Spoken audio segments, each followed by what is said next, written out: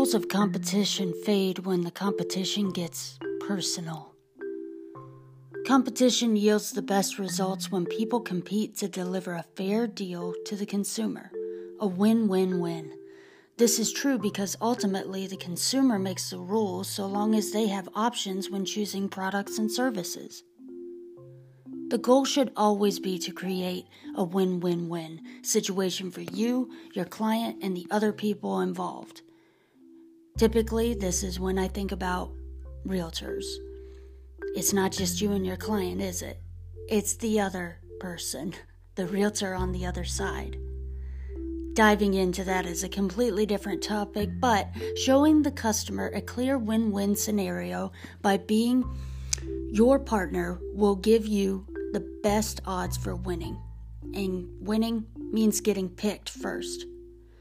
With that in mind, you must constantly gauge what is going on in a situation to determine what tactics should be implemented to ensure everyone involved wins.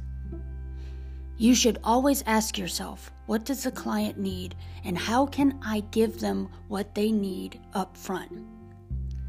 The truth about abundance: the fewer the resources, the more cooperation you want to display.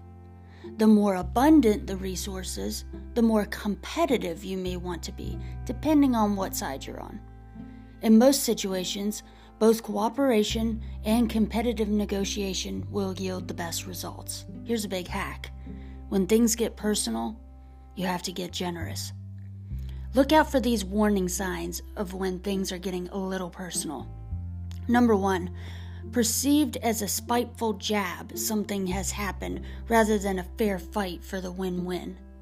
Number 2, when a competition begins to feel like a fight for a win-lose, likely it's gotten a little personal.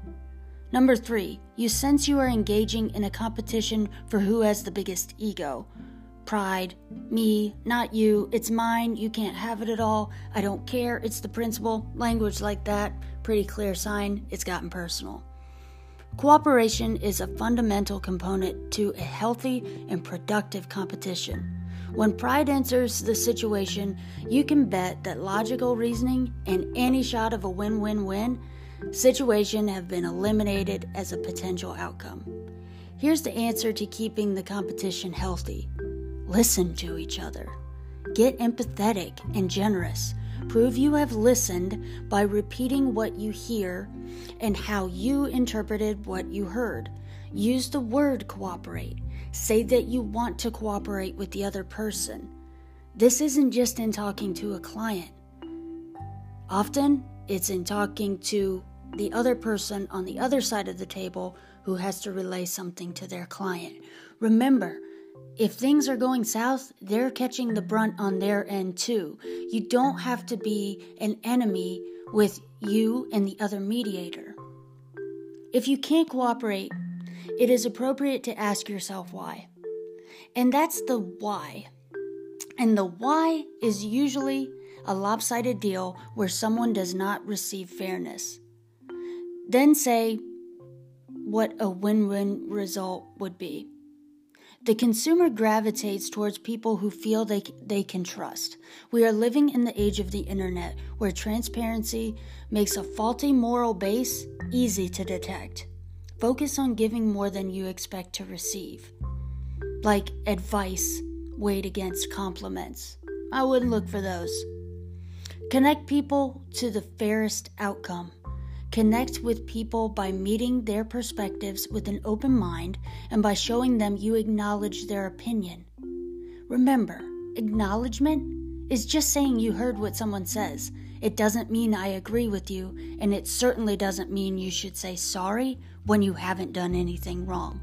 Realtors are notorious for that. Stop it. There's no faking empathy. The strong silent type is getting crushed by the professionals who are willing to do the emotional labor of saying, talk to me, I want to hear you. The greatest competitors are master cooperators. So humble thyself.